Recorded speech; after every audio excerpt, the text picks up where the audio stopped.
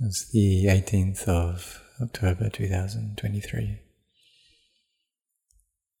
So the rains retreat, it's 3-month period, it's gone by very, very quickly. And we're close now to the end of the rains.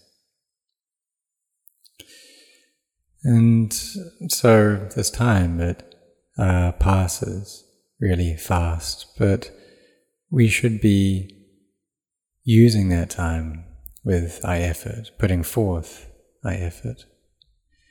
This is what we call Virya Lampa, so the putting forth of effort.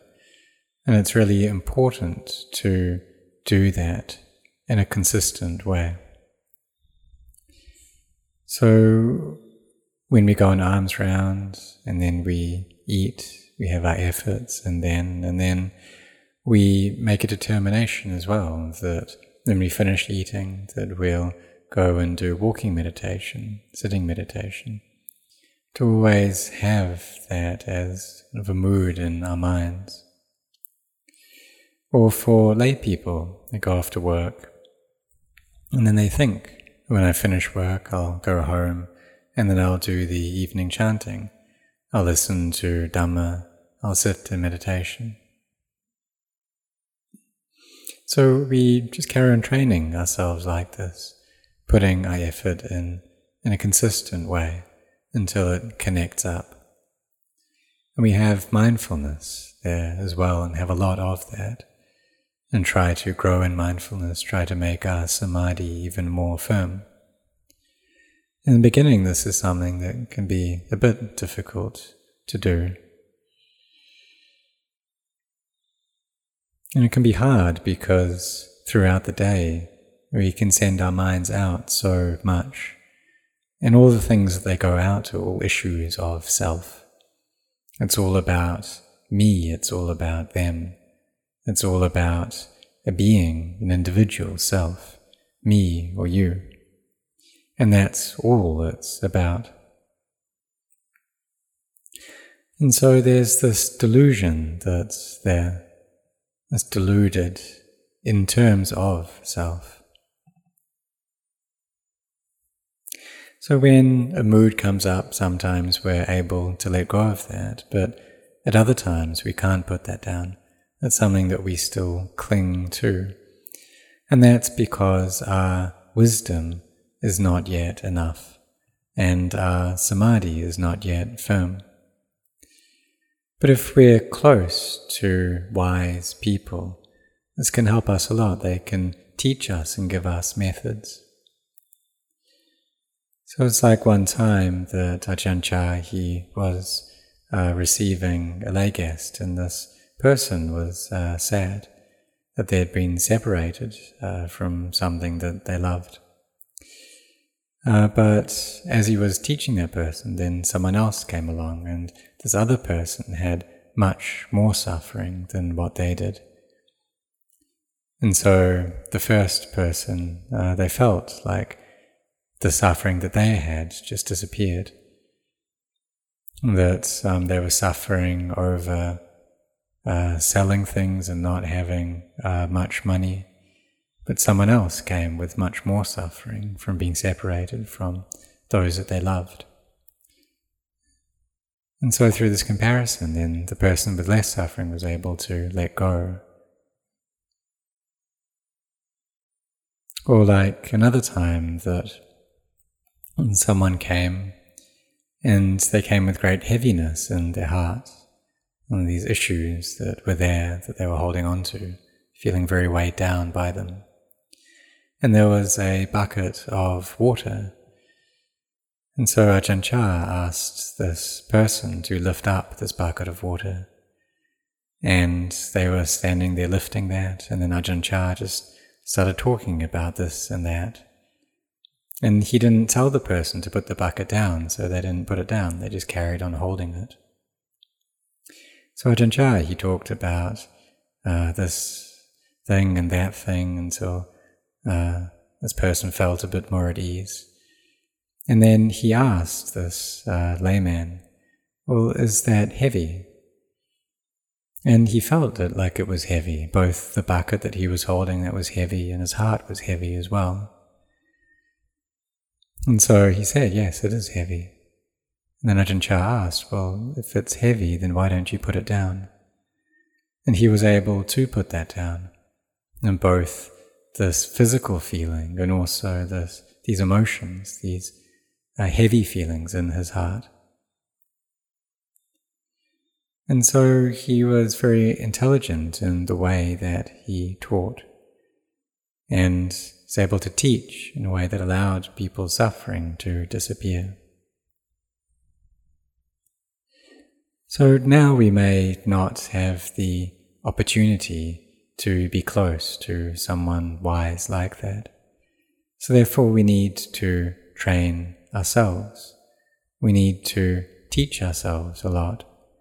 And we need to find the wise being within our own heart. We need to seek out the wisdom in ourselves. So we need to put an effort for ourselves and try to train in mindfulness and samadhi a lot. Initially, everything is just a matter of self. Everything we look at is self. It's all me, mine. The hair of the head, hair of the body, nails, teeth and skin, all of this is me, belonging to me. And the heart clings to all of it as being me, belonging to me. So we can try touching our bones on our hands. So with our left hand we can touch the bones on the right hand and touch the various fingers. So there's the thumb and the index finger, the middle finger, the ring finger, the little finger. So touching all those fingers, and underneath there's just bones that are there. And then there are the other various bones of the body, the skull and the collarbones, the various bones in the arms, and the legs and the feet, the hands, the ribs. Many, many different bones in this body. And we take all of them as being me. But which one is me? Which of these bones is me? And if we don't have wisdom, we take all of them to be me, belonging to me.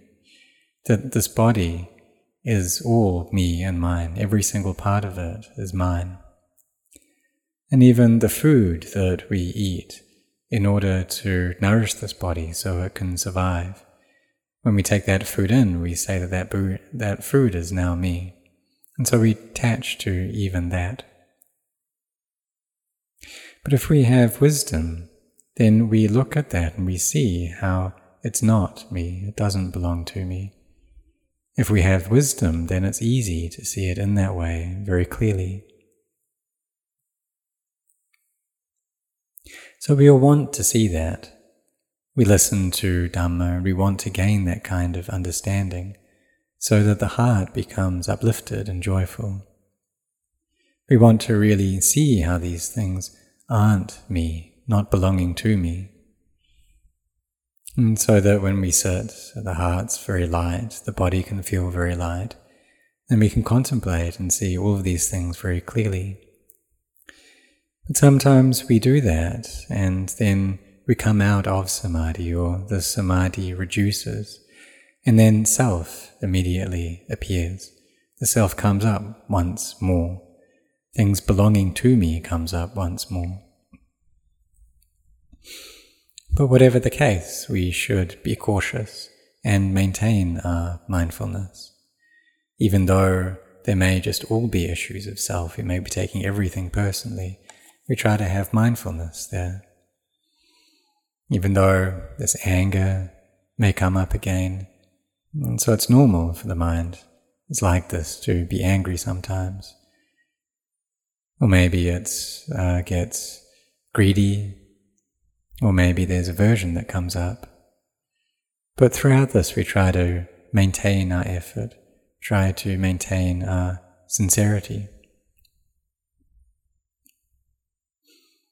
So now it's close to the end of the rains retreat, this Vassa period.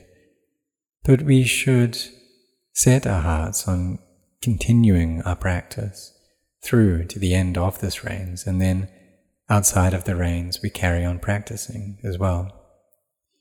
Because really there is no rains retreat, there is no outside of the rains retreat. And why is that? Well, it's because the defilements arise all the time, both within the rains and outside of the rains. And this is true as well for Magga, the path, and seeing the Dhamma. This can arise at all times. It's not something that's constricted by time. So it's akaliko, it's timeless, it's not constrained by time. Ehipassiko is something which is inviting us to see it, and something that we should take within ourselves and see within ourselves. So in this way we should put in our efforts, having sila, virtue, as our foundation, having a lot of mindfulness. And so may you be firm in your efforts, training your mind. And why? Well, it's because this body is of the nature to deteriorate. And so it's just constantly going in that direction. But now we can walk, now we can sit. So we should use this opportunity to meditate, to be training our minds. And then as we do that, then we'll experience some peace. And then meditation practice becomes enjoyable, becomes fun. And that the body and the mind feel very light.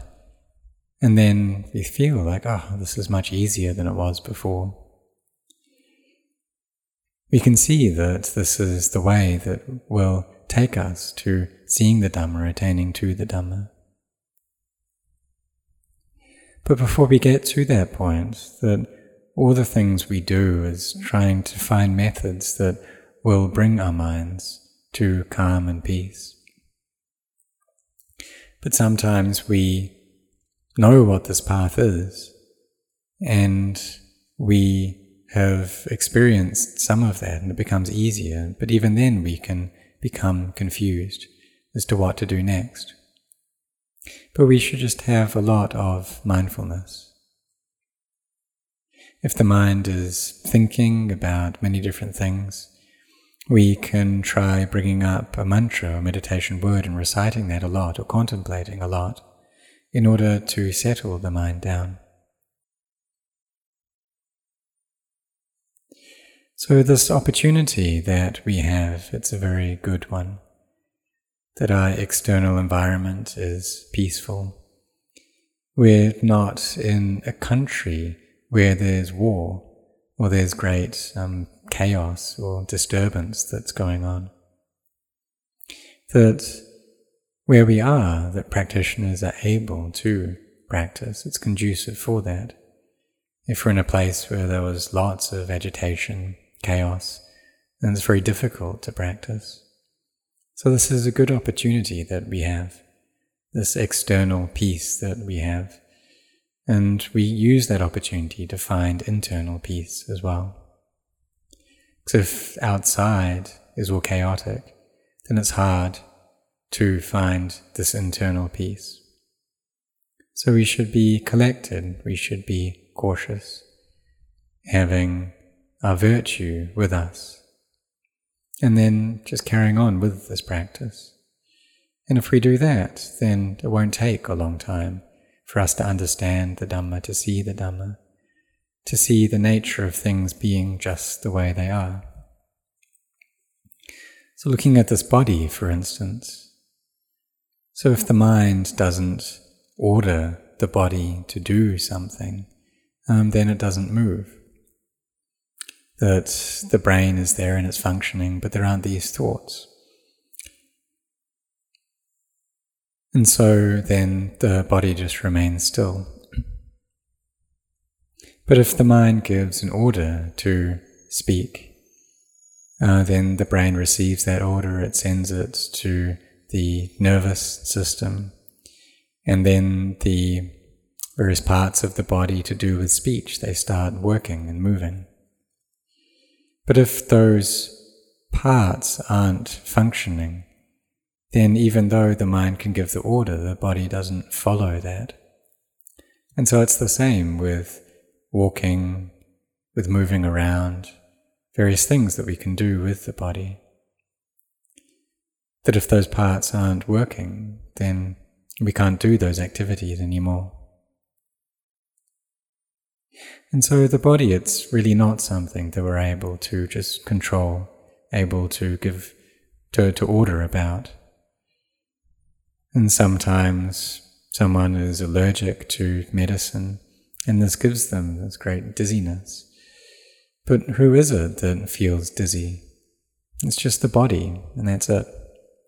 It's the body that's out of balance. There's an allergic reaction that's going on. But none of that is self. If there's delusion there, though, then we attach to that and we take it to be me, take it to be self. So we should contemplate this and ask ourselves, well, where is that self within that process? There's just this feeling that has come up, but in the past that feeling wasn't there. It's something that's just come up now, and in no long time it will fade, it will disappear. But if we're lacking in wisdom, then we say that it's my feeling. It's my feeling that's come up. But really it's just a part of nature. And if we have wisdom, then we'll see that it's just a body. It's merely feelings, merely the mind, merely Dhamma. So may you put in your efforts and persist in training in this way, and have wisdom like this. And may you set your hearts on this.